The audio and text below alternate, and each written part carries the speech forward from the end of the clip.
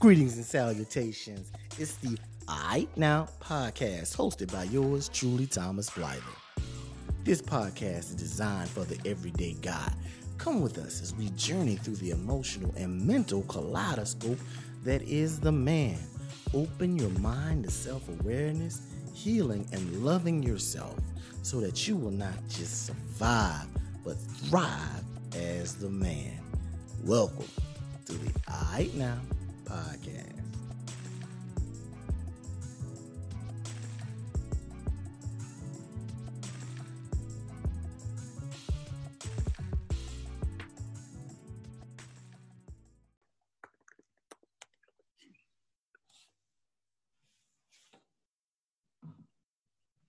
Right, it's the All Right Now podcast. Today we have a special guest, Mr. Mike Goodwin. He's a good Christian brother, comedian, family man, friend, all of the above. So we're going to go ahead and let everybody know the podcast is about men communicating. And what does that look like as far as being a man and communicating beyond the surface stuff? We often talk about sports, politics, daily lives, women, all this other stuff, but connecting with emotions and being rooted and grounded to be able to share those things. And so Mike has been gracious enough with his time to come on and talk about that and how does he get to a point of being a good communicator. And so we're going to go ahead and let him start. He can tell you a little bit about himself and we'll go from there. What's going on, man? I ain't too much, man. Happy to have you on. Hey, happy to be a part. So we'll start out, like I said, we grew up, we were only a year apart in age, but I grew up during the time of men being boys from the time I was a young whippersnapper, of them saying, you're a boy, you're a male, suck it up. Whether it was injury, I mean, you can have your arm falling off, you got to suck it up, you know, and let's not even talk about feelings, you hurt. That don't matter, you're a man, you get over it, you survive. Right. So how do you get from that point? Because a lot of times the people that were telling us that, you know, those were the people that we respected. Those were our heroes, our fathers, uncles, you know what I'm saying? People in the neighborhood that said these things and they were respected. So how do you come out from that to being able to communicate on a high level, being able to share those things? Yeah, I think that you have to evaluate what type of communicator you are and are you effectively communicating the way you feel? So I think similar to what you were saying, that as young boys, really the only appropriate emotion, and I think that when we're speaking primarily from the African-American culture, is anger. And so boys can effectively be angry and that's okay, but you can't show sadness. You can show happiness to a certain amount.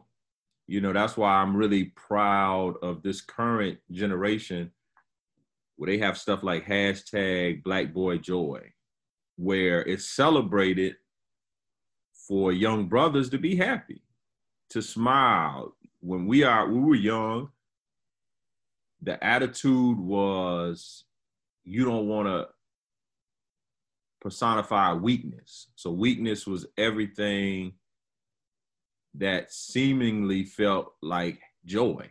So if you smiled a lot, what you smiling for? If everything, if you laughing, what's so funny? Like people constantly were questioning your emotions. Like you had to have this stoic face or you had to have this ice grill in which you gave off an air of intimidation, but really you just ain't want nobody picking on you. So you had to put on this facade and carry yourself a certain way so that somebody wouldn't run up on you. Somebody wouldn't take advantage of you. People just wouldn't pick at you all the time. And so that's kind of the culture we were raised in. And then it gets problematic when you start dating women. Yeah. And so there are some women who don't allow you to be trash in the way that how you communicate emotionally. So I think that's one of the first places where we begin to be challenged in relationships with the opposite sex, and how to communicate your emotions without being aggressive. Right. I think the other avenue of that is if you don't communicate, like for me, I won't get aggressive, but I'll just stop. I won't do anything. That was my ultra thing. I won't say nothing.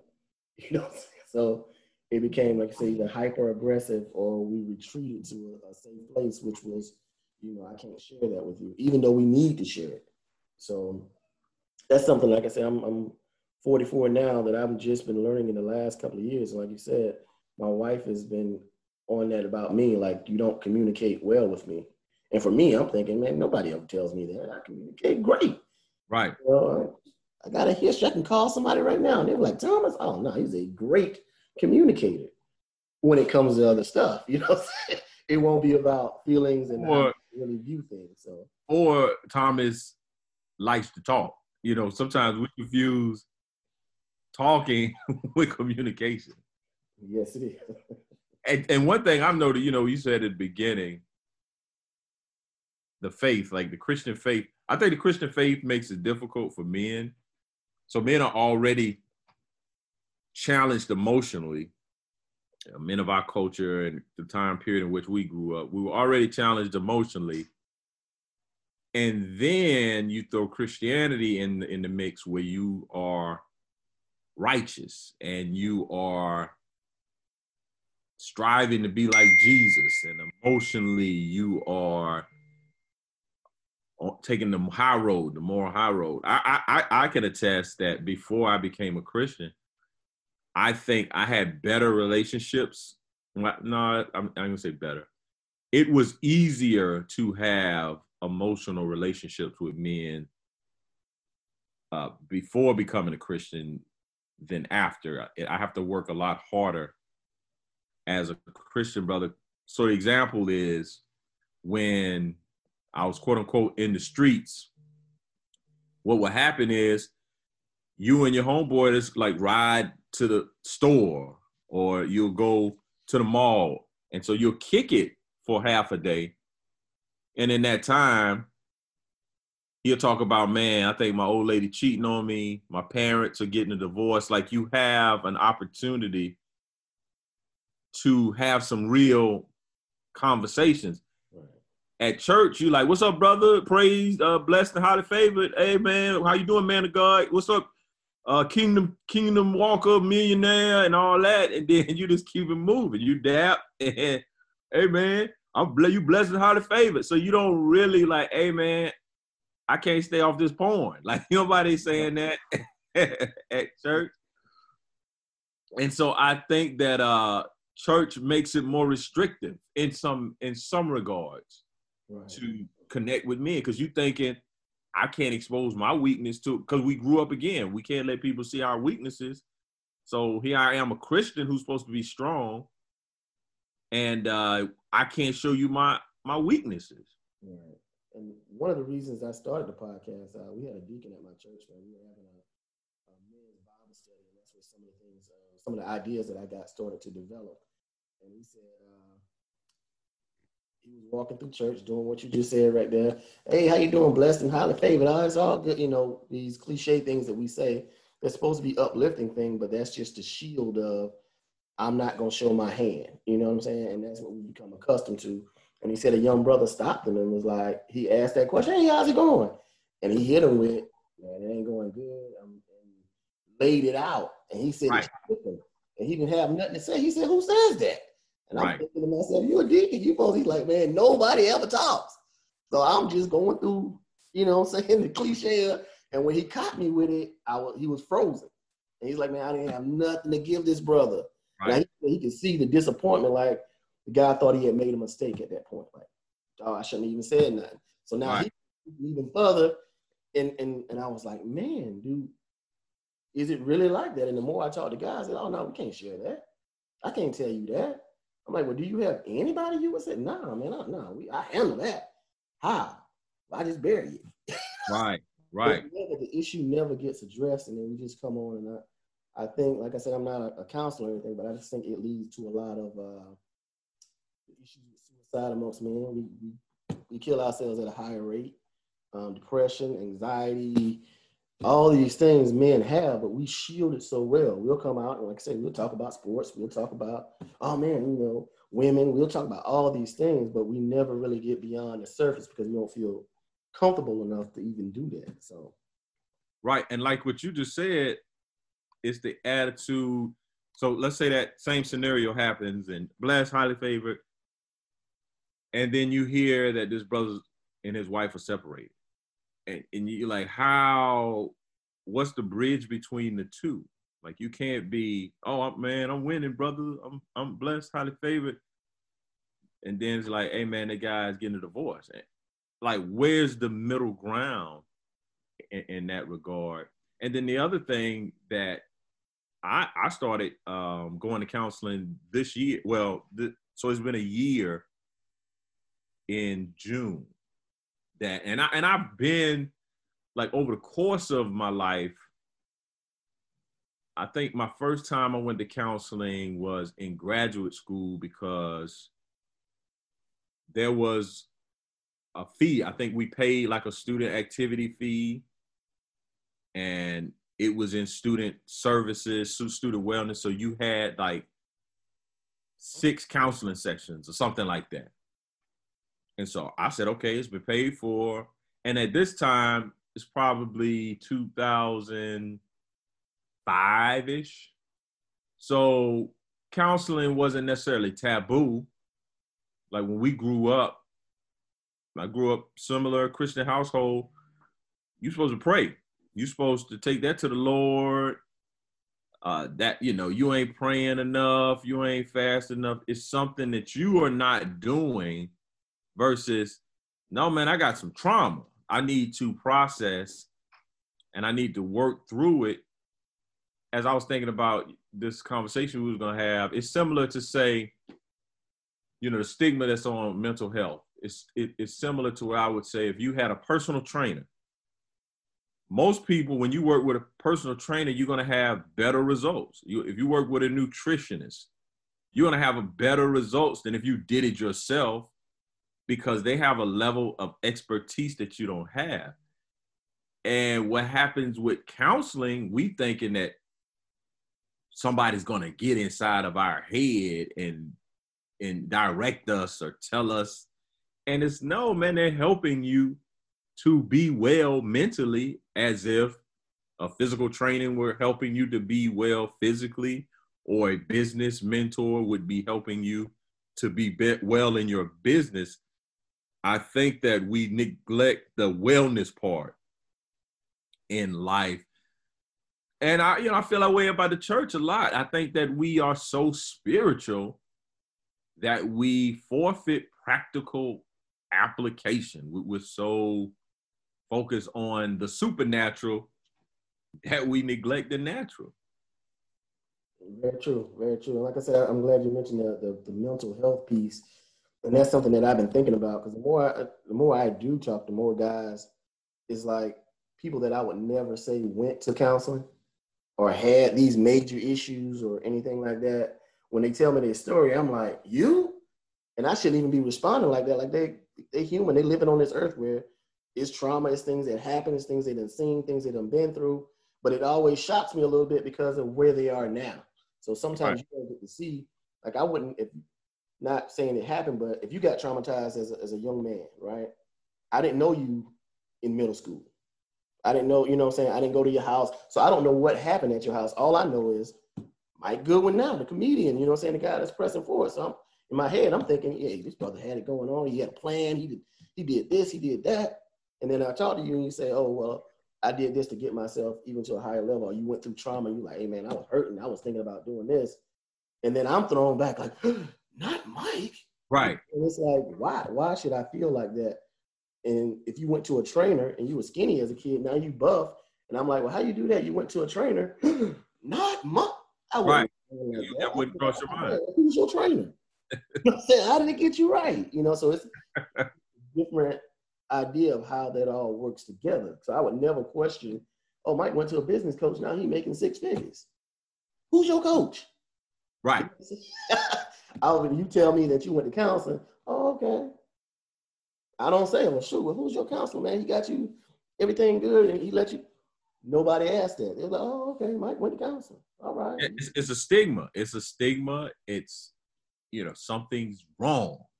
And it's beyond your control. Like, you can't fix it. I mean, I think the same is true of rehab. We talk about mental wellness. What about folks that need to go to rehab? I have a friend of mine, a comedian friend, who went to rehab recently, and he was saying there was a brother that was in there, and I mean, he was like the Martin Luther King of rehab, because ain't no black people going to rehab like that. This man was a trailblazer. Right? He out here doing stuff. Okay, it's one thing to go to counseling, but man, this man went to rehab. Like, wait a minute. And the real part of it, a component of it is fear, but another component of it is money. It's finances. If it's not cheap, or it's not a nominal fee. It's not $10 to go see a counselor. If it was $10 to go see a counselor, everybody going to see a counselor. But you got to set up these appointments. Most times it requires a level of effort, or at least a recommendation. How many counselors do you know, just to say, oh man, let me recommend someone for you to talk to? That often isn't the case. And now with technology, you have access to counselors on your phone. You can do virtual.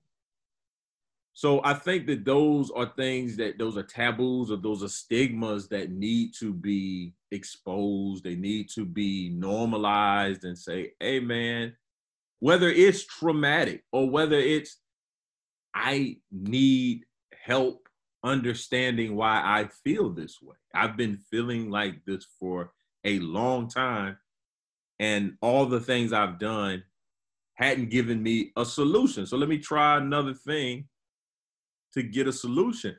For me, I've long needed to be in counseling, but I think the reason that I kind of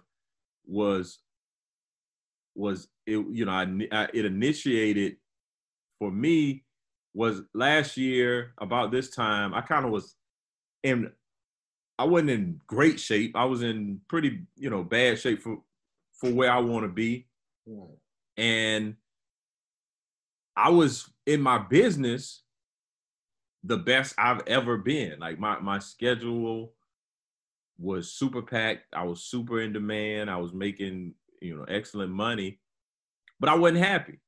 And so here I am at the place where I've worked to get at least a segment of it. I think that, I'm the type of person that I'm constantly striving.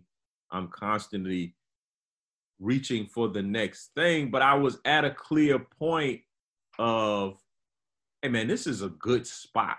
You're in a good place and you don't feel like this doesn't feel anything close to what it appears to be. And I had emotional turmoil. I had things that I just couldn't resolve just by kind of thinking about it or sitting in my room and, focusing, whatever the case, whatever the things I've done. I couldn't work out enough. I couldn't run enough. Right. There was nothing that I could do within myself to untangle. That's the word. That's the new word, entanglement. I was telling somebody last night, the truth of the matter, it's like a storm. We all are in some level of entanglement. We either trying not to be entangled, we getting out of an entanglement, or we about to go into an entanglement. As much as we joke, an entanglement is not too far from you. So,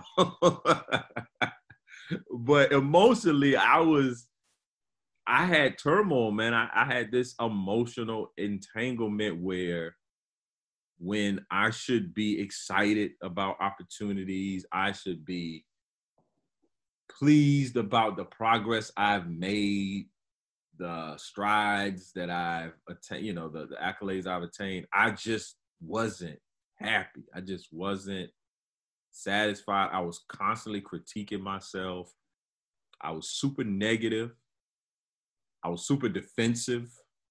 I was just, things that should not have mattered were magnified, and things that should be priority, I didn't really put much attention on it. It's like, this is out of whack, man. Something's absolutely wrong here. And so I went and I basically found out pretty quickly, you know, because when you start talking about mentality, it wasn't like I was bipolar or anything, but I think that we have different forms of ourselves. So what basically was happening for me, I had like 12-year-old Mike running around. I had the dude in the future that was kind of like a drill sergeant that was critiquing everything I was doing and telling me it wasn't good enough. Like, hey, man, I'm out here in the future where you're great, but the activity that you did today did not make us any greater. So I'm getting that from the future Mike. I had, 12-year-old Mike who just wanted to play. Then I had present Mike who was just asleep. My man was like they were all in a car.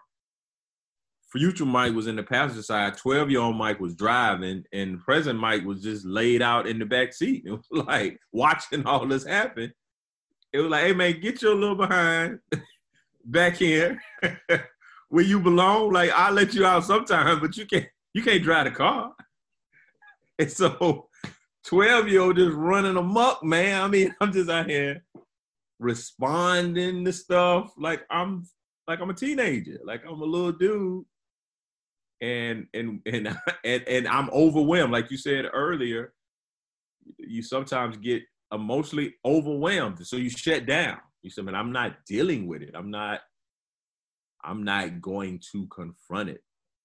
And that's where I was. And so I basically had to get myself in order. I had to get the little dude back in his seat, in the back seat. And I had to tell him, okay, we're going to let you out on stage. You get to play around a little bit. But then after the show, you get your butt back in the seat. Future, man, you need to just go chill. Like, go somewhere. We'll see you in 5 years. You can send some letters and let us know how you doing. But give us some reference points that we probably need to be working on. But I don't need you sitting right beside me telling me all that I'm not doing. And I need to be present. Like, I need to show up for myself every day and make a good effort at it, because I'm good at avoiding things, man. I'm good at looking to take the shortcut. I'm good at avoiding conflict. I mean, I'll do whatever I have to do, but there's sometimes that I would just say, hey, man, I get to it when I get to it. I'm a procrastinator. And so I had to address that personality. I wouldn't call it a flaw, but that personality challenge in myself and hold myself more accountable. Right. And like I said, that's the one thing that I try to get myself to understand. Because I feel like I'm trying to build myself up to a certain point where I can go get the necessary things I need. Like, for the longest time, I was talking to you about E.T., you know what I mean? Like, hey, and I asked you, hey, man, how I like being in that program? Because I knew I needed something to get me to the next step. And then it didn't happen. You know what I mean? Then I watched you from a distance, like, oh, okay, I see some benefit. But that's Mike. And I would put all these things away, and I would make every excuse for me not to have that growth. And it's the same thing with working out right now. This guy been sending me this thing, and I've been seeing the results he's been getting from people. And in the back of my mind, every time I go to sign up, I'm like, man, you're a Marine. You should be able to get yourself in shape. You don't need to spend no money to do that right there. Right. You know what I'm saying? So I end up making excuses and shutting everything down that possibly could get me to the next step. Because I guess in the back of my mind, I don't want to give nobody else credit for developing me. Because I feel like, dude, your dad instilled this in you. You've been in the Corps. You've had this training, that training. You should be good. Utilize the resources that you already have, Thomas, and just go for it. And then I end up circling right back around to the starting point, like, okay, this is a fresh start. It's Monday. It's August. I'm gonna get it in August. Right. And then September come around. Okay, we good now. And it's like that. what do you call it? The little hamster wheel. It's like I continue Right. to be on that hamster wheel, especially when it comes to communication. Like I said, my wife, because she's with me all the time and she sees things and sees how I react, she'll mention something to me. A lot of times it may be in a argument or whatever. And you're like, why you do this right here? And then it like internally, one of my cells will pop out like because of this right here. And me not knowing how to really address the situation, I've been trying to do a lot of things on my own. So I recommend counseling to a lot of people to build myself up to be able to say, okay, maybe I need to go to work. You know what I'm saying? So it's like now I talk about it all the time. And one of the reasons I said start the podcast, not for other people, but for myself to have an outlet to be able to say things. And maybe while I'm doing this research and all this, be like, you know what? You need to find a better way to do this. And this is the avenue that you might need to take. So it's twofold for me. I saw too many brothers, you know what I'm saying, like literally hurting me. I mean, I asked a bunch of people, they was like, no, I don't talk to nobody. I don't talk to nobody. I'm like, I'm like, dude. But we would talk as far as sport, all these other little things, but it's like, oh man, I don't think that. Oh, that on the inside. Yeah, I submerge that. Yeah, so it was just, okay, how do we change that narrative and make it okay? But like you said, the younger generation, I think they got a better grasp on being able to express themselves a little bit more. You know, in my opinion, sometimes too much, but hey, that's neither here nor there. And our generation, we're like the last generation where you just hold everything. Right. You know what I'm saying? And that's what we do. That's what I was raised to do.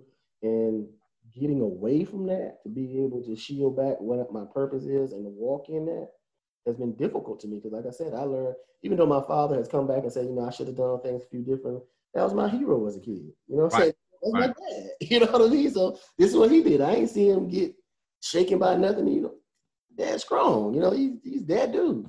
So that's what I wanted to emulate in a way, even though later on he was like, well, you know, I made some mistakes. He said, but you got to understand who I was raised by. His dad died when he was 15. He had to become the man in the house. His dad died when he was young. So they was like, it wasn't no book. Right. All that stuff was, you know what I'm saying, frowned upon. So right.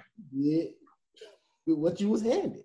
So my dad beat my behind and said, you know, shut up, be like, so this is what I thought was good, because that was my dad. He was the provider. So now I'm giving that to you. And it just keeps the, you know what I'm saying, going. And then I bought into it. Like that's what we do. Yeah, and you know, I think you hit on something there where you were saying that you're a Marine, you have what you need. And we hear it oftentimes when we kind of discard it. It's the definition of insanity, right? Is keep doing the same thing and expecting different results. So if what you're doing is yielding positive results, then keep at it. Like, do your thing, my man, you know, run on. But if you at the same spot 5 weeks from now, 6 months from now, a year from now, I think that the first place that we need to focus our communication with is with ourselves. We are so easily self-deceived. You know, the Bible, man, I can't count the many times that the Bible says, be not deceived. It's like, because we are easily deceived. Because what we do, I remember reading this book, I forgot the name of the book, but it was basically talking about how we judge ourselves by our intention, but we judge other people by their actions. So if I intended to get up and go to the gym this morning, but my mom called and we stayed on the phone a little later than I anticipated, so I couldn't get up, and I'm not gonna give myself a strike because I intended on going to the gym. Had this other stuff not happened, I would have went. Right. But we look at the other person. I look at my wife like, hey, man, you ain't get up and go to the gym. Well, she might have had a similar thing where she intended, her clothes are out in the bathroom. Like, she clearly intended on going, but I'm penalizing her. I'm evaluating, you did not go. And so I think the first place to start communicating with is with ourselves. And one of the ways we can start doing that is by, okay, if you don't go to counseling, you got to start journaling. You got to start keeping a record of your emotions. You gotta say, okay, what do I want? You know, goals are important, but I just think that being honest with yourself is the first thing that we should do. I mean, what better person to understand than you? Like, I'm trying to be an expert on Mike Goodwin. Like, I'm trying to head off. You know, I was thinking about this yesterday. I'm 45, and I'm at the point in life. I like a sports analogy. So I'm at the point in life. I'm a guard. Like, this is what my life is. I need to be a better shooter. I need to be a better passer. I need to be a better dribbler. I don't need to spend time trying to post people up. That's a waste of time in my life. That's a waste of time me catching alley-oops. I should be trying to work on my hops. But what I need to be doing is not turning the ball over as much as I turned the ball over when I was 30, when I was 35. So if I was turning the ball over 7 times a game, I need to be at like 3 times a game of turning the ball over. Like, I need to be better with bad decisions. You know, I need to see. I know. You know, one of the things that happens for me when I start making bad decisions, I'm sleepy. I'm tired. Right. I'm tired. I just start saying, you know what? I'll just watch another episode of Last Chance U. No, man. Get your butt up and go to bed. Take a nap. Get up, walk around the neighborhood.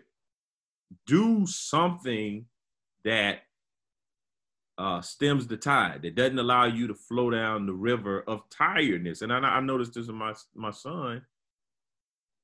You know, especially like, say he misbehaved at school, and maybe we were at Bible study the night before and we got home a little later. And so my wife would say, oh, he's tired. You know, that's why he didn't get up and fix his bed, or that's why he wasn't dressed when it was time to be dressed. We use that tired excuse through the whole course of our life. We just be like, oh, I'm tired. Well, go get some rest. Like, you are in charge of your energy. Go somewhere, and especially as a grown man, like, nobody can tell me that I'm a self-employed. If I want to go take a nap, I'm going to go take a nap. But people, you know, I tell somebody I nap, they're like, what in the world you nap? Were you 6? Hey, man, naps work. Right. I'm not ashamed of hey, that's what I do. I ain't out here promoting that you take naps. You know, that's what happens too. Something that works for you, now you want everybody doing it. And I mean, I think that's how some churches started. The Lord told somebody, don't wear pants. And now they say, oh, nobody should wear pants. All you. If all of you look like me, the Lord, we don't want us to wear pants. No, Lord told you not to wear pants. Like, I'm wearing pants. That ain't for me. Right. And so that's what happens, man. We take something that's personal for us, we try to make it a doctrine for everybody else. So I think that the first thing to do is become an expert of yourself, communicate effectively with you. Right now, I'm upset. You ain't got to just blow up. Like, anytime something disrespectful happens, you don't have to blow up. You can see the signs like, okay, I'm feeling disrespected. So what's the move? Normally, I explode, I yell. So now let me breathe. Let me walk outside. You know, if I'm in a conversation with my wife, let me say, hey, if we continue this conversation, I'm probably gonna start yelling, and that's not gonna be productive for anybody. So let me step away from this conversation, and then I'll come back and we'll finish it. And, you know, give me 10 minutes. Give me some time to cool off. And that's maturity. That's wisdom. But I think that the default for communication, default for who we are, that's just who I am. You know, I can't be me. If I can't be me here, I got to be somebody else at work. I got to be somebody else at church. When I come home, I want to be myself. And then at home, you're the most toxic version of yourself. And so the people that you should love and spend most time building up, they literally hate you. They literally like, what's wrong with this dude? But I see him at church holding the door for people, telling jokes, smiling, high-fiving. And then at home, you huffing and puffing. So I just think that the first step to effective communication is to know yourself, man. Just understand the ebbs and flows of your personality, what's your triggers, how are you feeling, and effectively communicate that. Still got the free version of it. But yeah, that's the great point you was making about that self-awareness. I think that's the initial block that we got to start from, because if you don't know who you are and what those triggers are, I mean, you're going to keep running around in circles too. I don't think there's no amount of external help that's going to cover that up. You know, it's almost you're going to outwork your eating habits. You know what I mean? The stuff that you're putting inside, you're not going to be able to do that. I mean, I'm living proof you're not going to be able to do that question right there. I've tried the workout and the still eating the cookies and cream and the Little Debbie cakes, and, you know, it just don't work. So finding a way to be able to work that out for yourself, whether it's through the counseling or finding somebody that you can talk to, or like I said, that one-on-one conversation. And that's my initial struggle, is that one-on-one conversation. For years, I was dumping so much negativity into there. It was hard for me to see light, you know what I mean? So people were like, well, now you become overly positive. I'm like, it's not overly positive, but I know for me, it's a slippery slope. You know what I'm saying? Right. So I face reality, but it's a slippery slope when I start talking. Some people say the realist, or the realism, or whatever you want to call it, whatever name you want to put on it.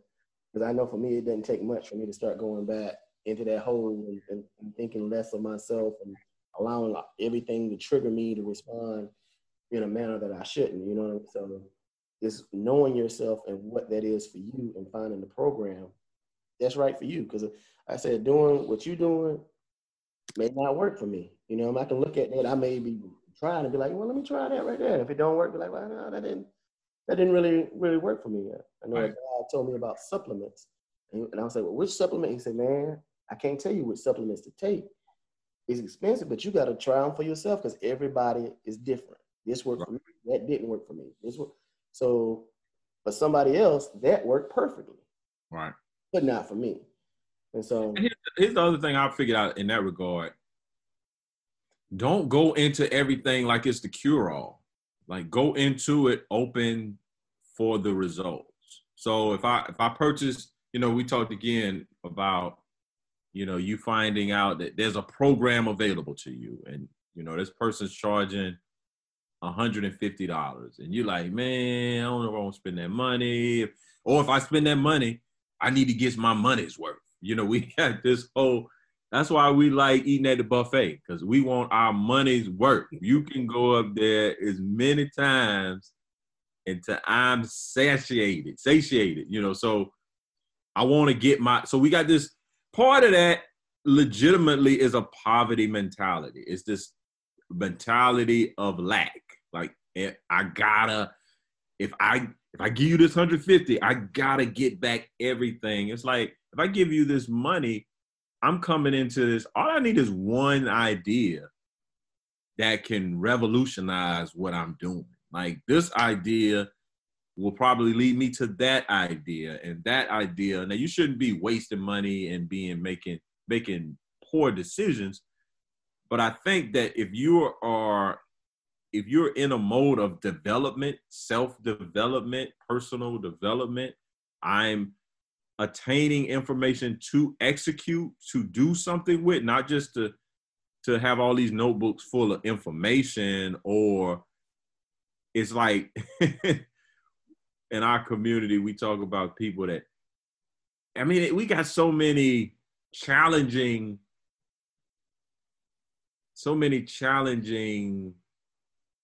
viewpoints to achievement or excellence. So somebody is trying to get a PhD. You know, the common refrain is they just can't get out of school. They just love taking classes. They just school. In reality, these people probably went to school for 8 years.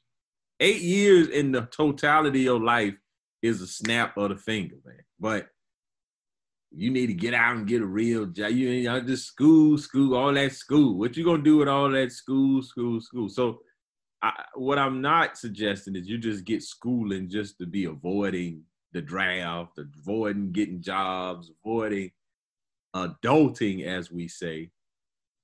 But if you're looking to really improve yourself, this was one of my challenges. I would have this great professional development track. I would be doing these great things in terms of self-improvement, self-edification. But I always would ask myself, like, why? What I'm doing this for? What's the outcome? It's like, I remember when I was a younger guy and I would come home. I remember going to we got this park. It's like a track. And this is where we used to have track practice. But there's tennis courts out there. I forgot the name of the place, but it's off of Battleship Road. And so I would go out and run this track. I think maybe one summer I was home for college. And there were some folks there like, hey, man, what are you training for? Like you trying to make a team? You trying to go overseas? And I just was working out for the sake of working out. Like, I didn't have any goal other than, I was a pretty active guy. I guess I was in the military at the time, maybe the reserves. And I just felt better after having done PT. So I was like, okay, let me get some PT in. And so I've always had this haunting voice in my head. Like, okay, you just read that book. What you read that book for? Like, I read it for more information. I read it to strengthen my mind. This is like doing curls at the gym. I need a stronger mind's not going to be a liability to you in any regard. So right. You don't have to have a plan for why you're getting better. Just get better. And then as you get better, the reason you were getting better is going to show up. Like, those opportunities are going to happen. And then you'll be able to deflect that negative self-talk. You'll be able to deal with that. I'm not good enough. It's the idea at some point, even as a comedian, at some point, I could care less whether or not people think I'm funny. I know I'm funny because I've done the work. Right. I've been in front of audience. I sit in the house. I write. I record. I go over sets. I'm reading information.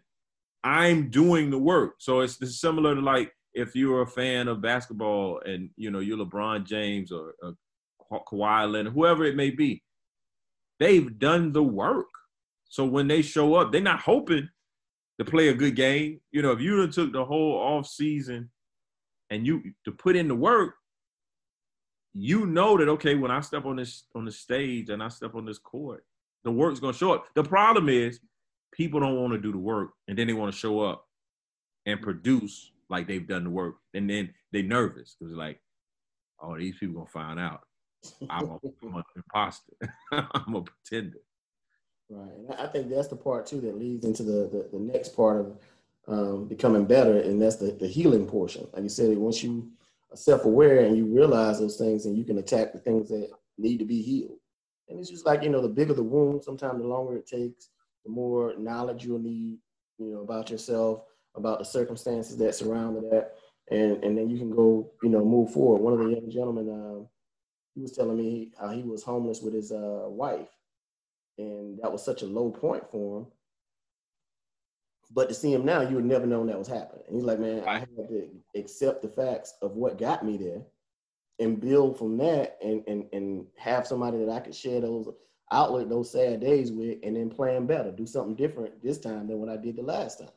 Right. And so he was able to heal his mind and heal his body and his spirit, and then move forward. And that trajected him on up to higher grounds. But he had to go through the healing portion. It wasn't like, okay, this over with, and I can just go, like, okay, this is going to take me time to recover from, because as a man, I've started to provide, and now I can't. I don't have no job. The things that I was doing are gone. So now how do I get back to a place of peace mentally? Even before I can help my wife and my kids, how do I get to a place of peace mentally to be able to accept that trauma or that situation and then move forward with it? You know what I'm saying? Because I don't want to keep using the word trauma, because everything's not traumatic. I've lived, like I said, about as an average of a life as you can live. I didn't have no real major, real major shakeups or nothing like that. Like some people be like, man, I've been oh man, I can't. You guys, and see, but that's the other side of it. Like you got trauma. Like I know, especially relationship, you got relationship trauma. So what happens is you measure your trauma by the most extreme trauma. Like right. that doesn't minimize your trauma. Like, no, you didn't get abducted and you were a sex slave for 4 months, but you experienced trauma. And so that's the other danger is comparison. You know, when we begin to even like, you know, your trauma is like, yo, from what I know, and I don't know all the stories, everything, but I know enough to be like, yeah, that's pretty traumatic. Like you have to have to deal with this. That's the other problem when you talk to people that know you, you know. That's pretty traumatic. So that's above average trauma. So you can't look at what was the movie with Antoine Fisher. So, you know, that was the standard. So if I didn't grow up like Antoine Fisher, I ain't had no challenges. No, I had challenges. I had his challenges, but I had challenges. Right. So you got to keep it within that context. Like again, these are my wounds. I can't heal from other people's wounds. I need to heal from my wounds.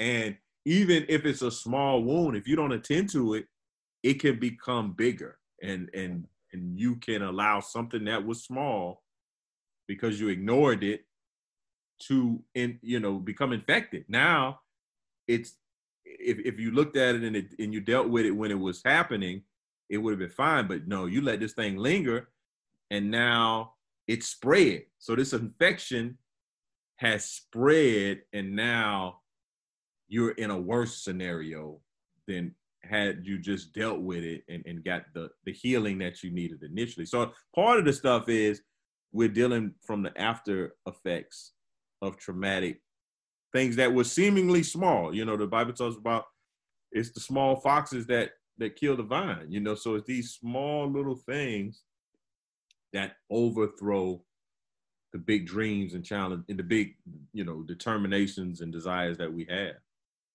Right. And I said that's you know, one of the issues that I've strived to with before. I know when I was doing comedy, something I still miss, but we ain't gonna talk about that. But it was one of the things I hit you up about was just how I didn't think I was worthy because what I saw other people doing.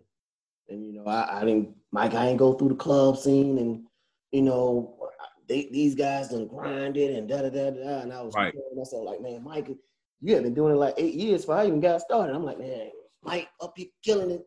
And, man, I just can't, if I could do this right here. And it was like, dude, you just starting out. You ain't supposed to be killing it like that. Right. Hey, Tom said he don't want to talk about this comedy. I'm going to talk about it because there are at least 4 shows a month that I could give Thomas right now if he was doing comedy. Right? If he had continued doing comedy, I would be passing so much work. I think about that all the time. I was like, man, I'm not doing this, but Thomas surely could do this right here. Like Thomas would be happy to do this. But Thomas don't do comedy. So I have no to get these people. I have no options. I said transparent moment, man. I know people say it don't bother you enough to get back into it, but I say, man, it's not a day that goes by I don't think about that. Like, man, because I enjoyed it. You know, I said people was like, well, what about this right here? I said, man, even the bad shows. Yeah, nobody want to have a bad show, but I said at the time it was something that I loved. I still love it. You know what I'm saying? So it's like it was a part of my journey and a part of what I think my purpose is, and I think that's part of the reason I struggle with certain things because I didn't continue to pursue what I thought I should be doing. And so when you don't do that, and it's like a piece of you is missing, so to speak. So no matter the time and the journey it would take you to get there, you know what I'm saying? Your path is your path.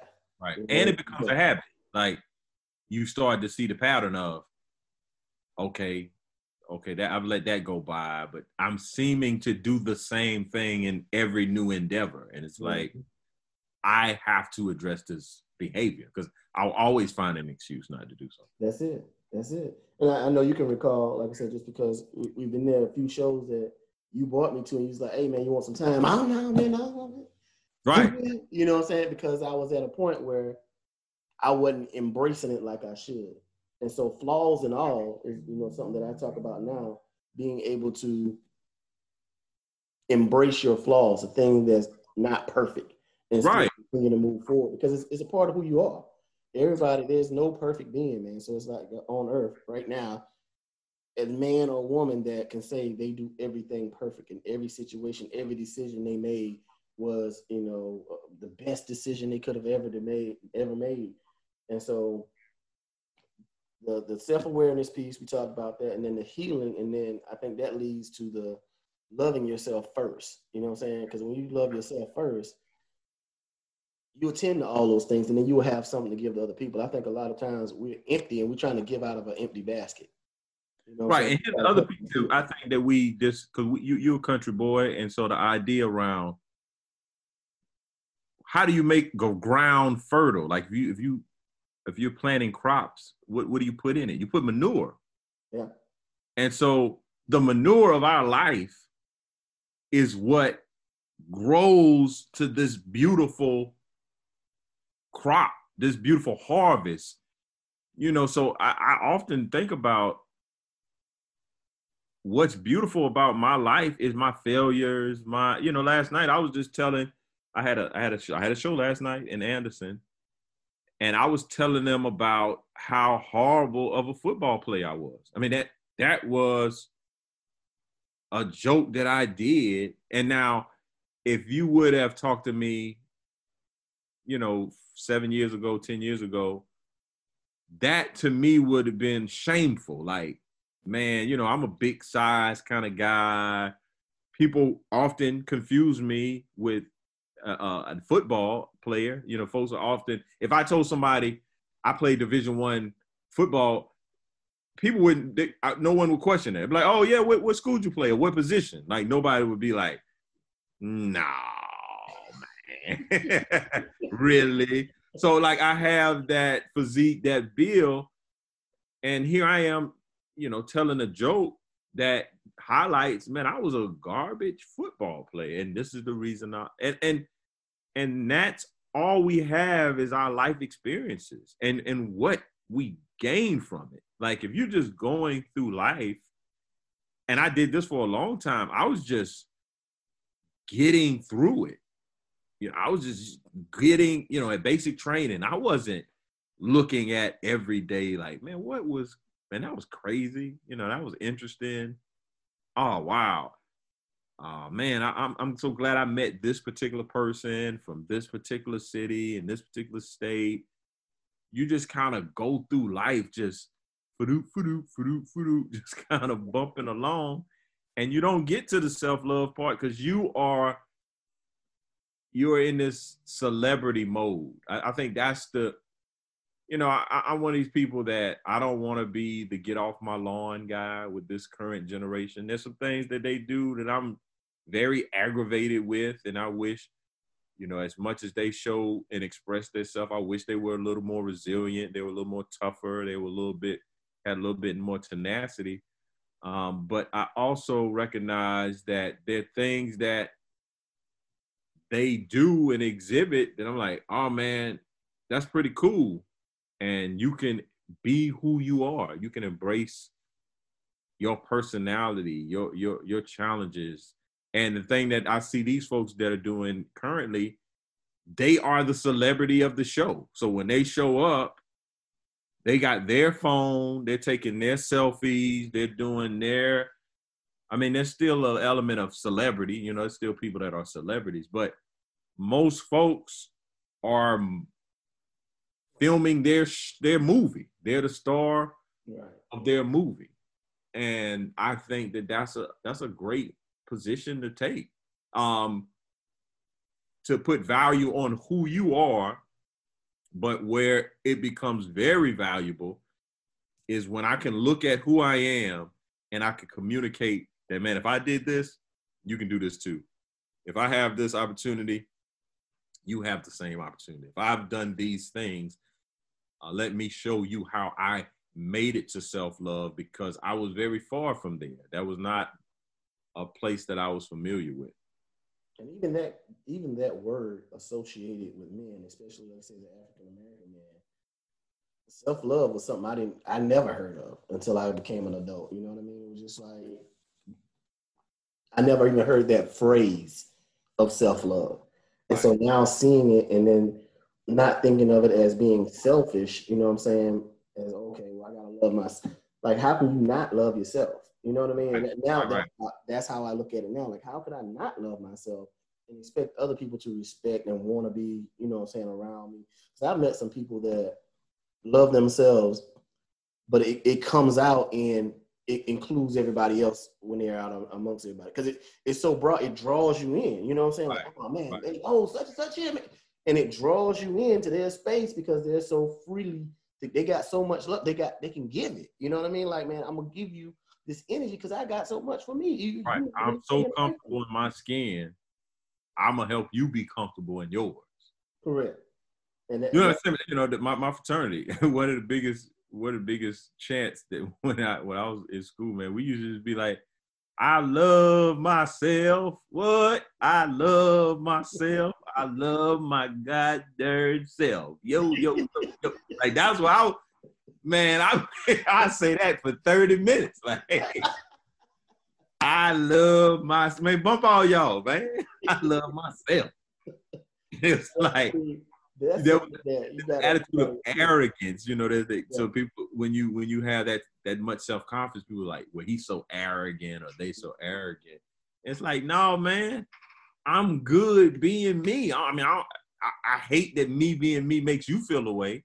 Right. But I'm going to, and that's what happens. People want you to turn down your light because they feel like it causes them to dim. It's like, no, turn your light up. If we all turn our light up, we all shining. But if you think my shining light is blocking your light, then you something wrong with you, man. Right, you missed it. So that's what I said. You know, is black men overall, men in general.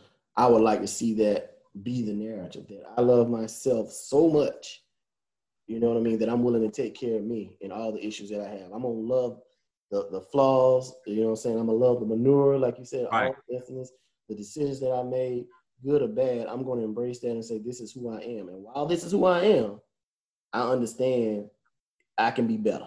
Right. I think the opposite of that I've seen where people are like, well, you gotta accept me for who I am. I'm like, I do, but that's jacked up.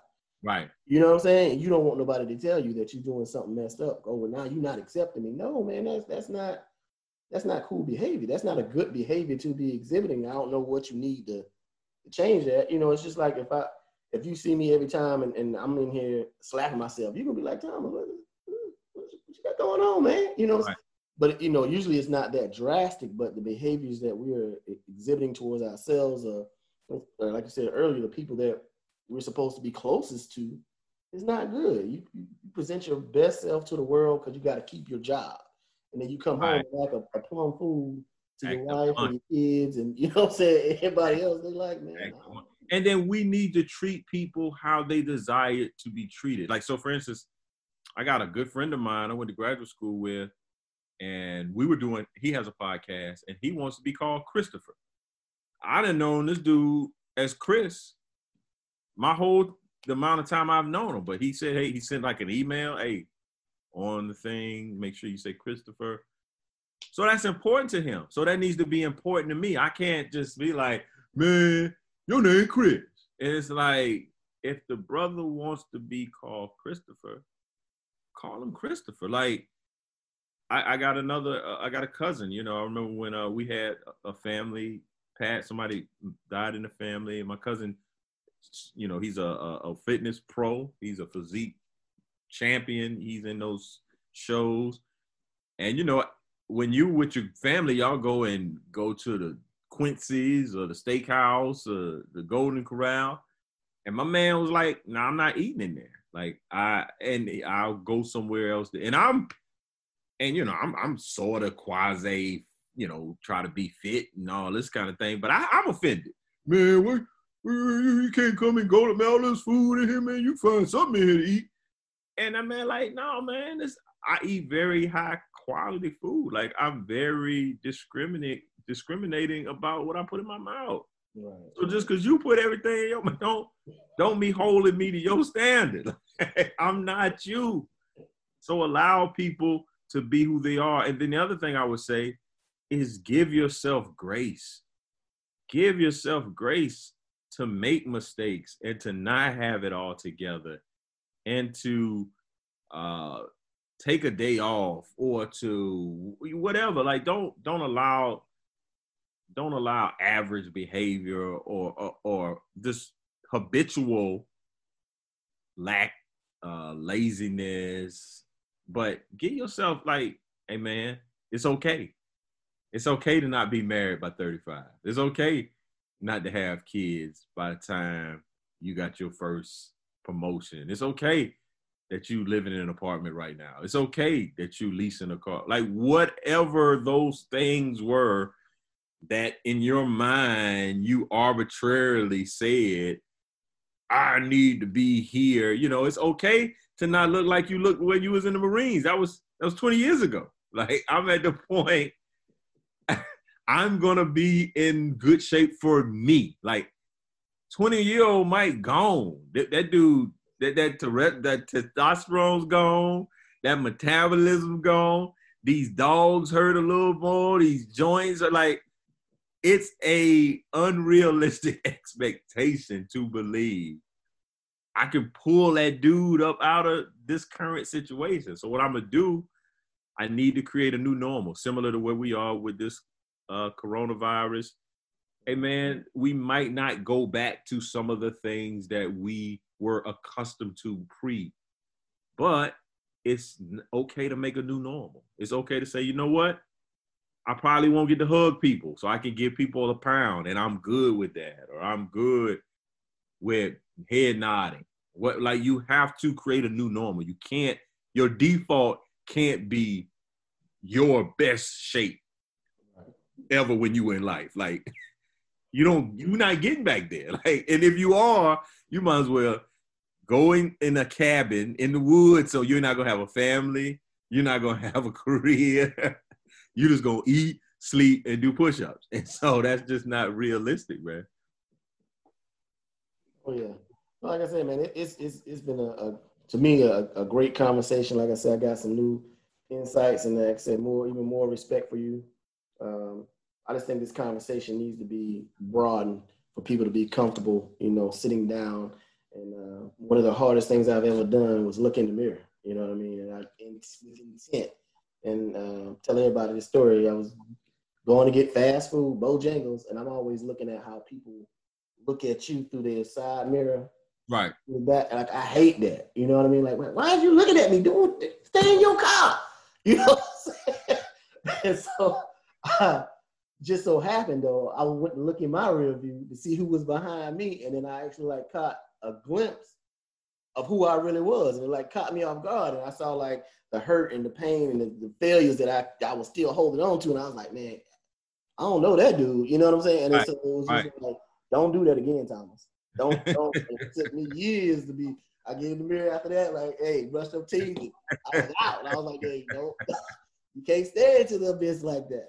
And that person was me. It was all the things that I had been collecting that I never addressed, and they were still back there, like, hey, what about me? You know what I'm saying? You doing all these other things, you making these videos. It sounds good. It sounds real good. But when you gonna actually get inside and sit down with us and address these issues that we got? We carrying these things. We running around over and over in your head. When are you gonna get to that point to be, self-aware enough? Because now you know we're here. You know what I'm saying? What you gonna do? Right. So, and that was what was very liberating for me in the counseling. Once I knew what was happening, I could have a game plan. Right. But the fact that I did not know, I was just being led by my emotions. And then when I figured out, that little dude need to get from behind the driver's seat. Oh, okay. I mean, get your butt back in the back. Like, I was able to take steps to resolve the issues. And that's the last thing we're going to touch on is when you mention emotions in men is always considered, when men connect with their emotions, that it's a feminine attribute. Right. Like, oh, you need to get in contact with your feminine side. I'm like, man, I don't have no feminine side. Me loving myself is not feminine. Me, you know what I'm saying, being compassionate towards other people, those are not feminine attributes. Those are, right, to me, human attributes. Like, why are we dividing what we all have into, okay, we're going to tag all this for the ladies and all these are just for the guys, even though they reside in all of us. And I'm just like, man, that's so unfair to be put into a box and have that fear of being able to even share those emotions with somebody, because I don't want them to think that I'm a female, or that I'm having these, you know what I'm saying, especially like I say in our community, that I'm not strong, that I'm just weak, that you can pounce on. And then, you know what I'm saying, because it's happened before where I've shared that, and then people feel like they can pounce, and then when I respond, then it's like, well, dude, what are you doing? That's not the angle that I was going for. But I showed a vulnerability, or I showed compassion, or love to you, and now this is where we at. So yeah, people want to take advantage of weakness. I mean, that's just the typical thing. One of the, connecting to what you're saying about communication, is the idea around prayer. Like, prayer is for women. That's what women are prayer. Like, no, men should pray. Men should often pray. Men should always pray and lead prayer and lead your family. Like, how do you lead people and you don't understand who you are? I can't lead my son to respect women if I'm out here disrespecting women, or, you know, teach my daughter to be assertive, to be compassionate, to be caring, to be aggressive, to be all of these things. Like, you don't have to just take the back seat because you're a girl. You don't have to hear what the boys say first. Like, no, you have a voice. You are a leader. I don't care if you're a girl or boy. Like, you are a leader. You are a person with good ideas. You are a person with experience. People not gonna have some of the experiences my daughter has at her age. So what I look like telling her, oh yeah, in class, don't speak up because you a girl, or let the boys lead, or, you know, no, man, you need to execute to your potential, to who you are, separate from anybody else. So that's why we can't compare. We can't get into this game of comparing ourselves to other people. And we can't get in the game of this self-doubt. And, you know, we'll play the little game of, man, I'm on fire. I know I listened to this podcast. I got motivated. I'm ready to go. And then 2 days later, woe is me. You know, oh, man, nobody gonna listen to me. Nobody want to hear from me. Like, man, if you don't shut your behind up, get in and execute, man. Just execute. And that's the difference when you was talking earlier. It's just the idea of the difference between people is you got doers and you got talkers. I mean, that's at the end of it all. There's some folks, man, we'll sit in the same room, get the same information. Somebody gonna walk out of that room and go do something. And somebody gonna walk out of that room and say, man, that was good information, man. We're lunch. And then you fast forward 6 months later, the person that's been doing, they gone, you know, and you're not in a race with them because they been left. Yeah. So you trying to run, like you were talking about with me and you, like, I'm 8 years into the race. You can't say, man, Mike so fast. Like, Mike been running. Like, that man been running for 8 years. So ain't no way in the world you gonna get out on this field and run the rate. And I mean, that was even for me. Like, there was guys who I started with and I continued and they kind of jumped in and jumped out. And I took it personal. Like, I told myself, my act should be marketably better than their act because I do it all the time. Nothing against them, but because I do this all the time, you should have a clear differentiation of, man, this cat's the real deal. Just by virtue of I'm always doing it versus somebody that's kind of weekend warrior and show up, you know, they got to show every couple of months. So I started challenging myself like, hey, man, people need to see it. Like, if this what you do and you consistently do this, it need to show up. And so I'm just a believer that what's done in the dark will be made light. If you put your time in, man, you do your reps, it's got to show up. Right. Like I say, Mike, I appreciate it. Let everybody know where they can get in contact with you on your social media platform. If you got anything going on that they can get, merch. Yeah. So check me out at comedian Mike Goodwin. I just released a comedy album called Live from Wiley, Texas. You can get a download there at my website. It actually got picked up for Sirius XM radio, so 3 stations should be playing some of my tracks. The Kevin Hart station, Laugh USA, and then there's Larry and Jeff. I think it's Larry, the cable guy, and Jeff Foxworthy. They have a comedy station. So they'll be on Sirius XM radio, and you can find me at Bowtie Comedy on all the social media spots. All right, there it is. The man, the myth, the legend, Mike Goodwin. I say I appreciate you, brother, man, and let me know if anything I can do on your end. No doubt, man. Thanks for having me. All right, now, community, we're going to go ahead and get out of here. And like I said, be your best selves one day at a time with self-love, healing, with self-awareness, healing, and loving yourself first. All right, now.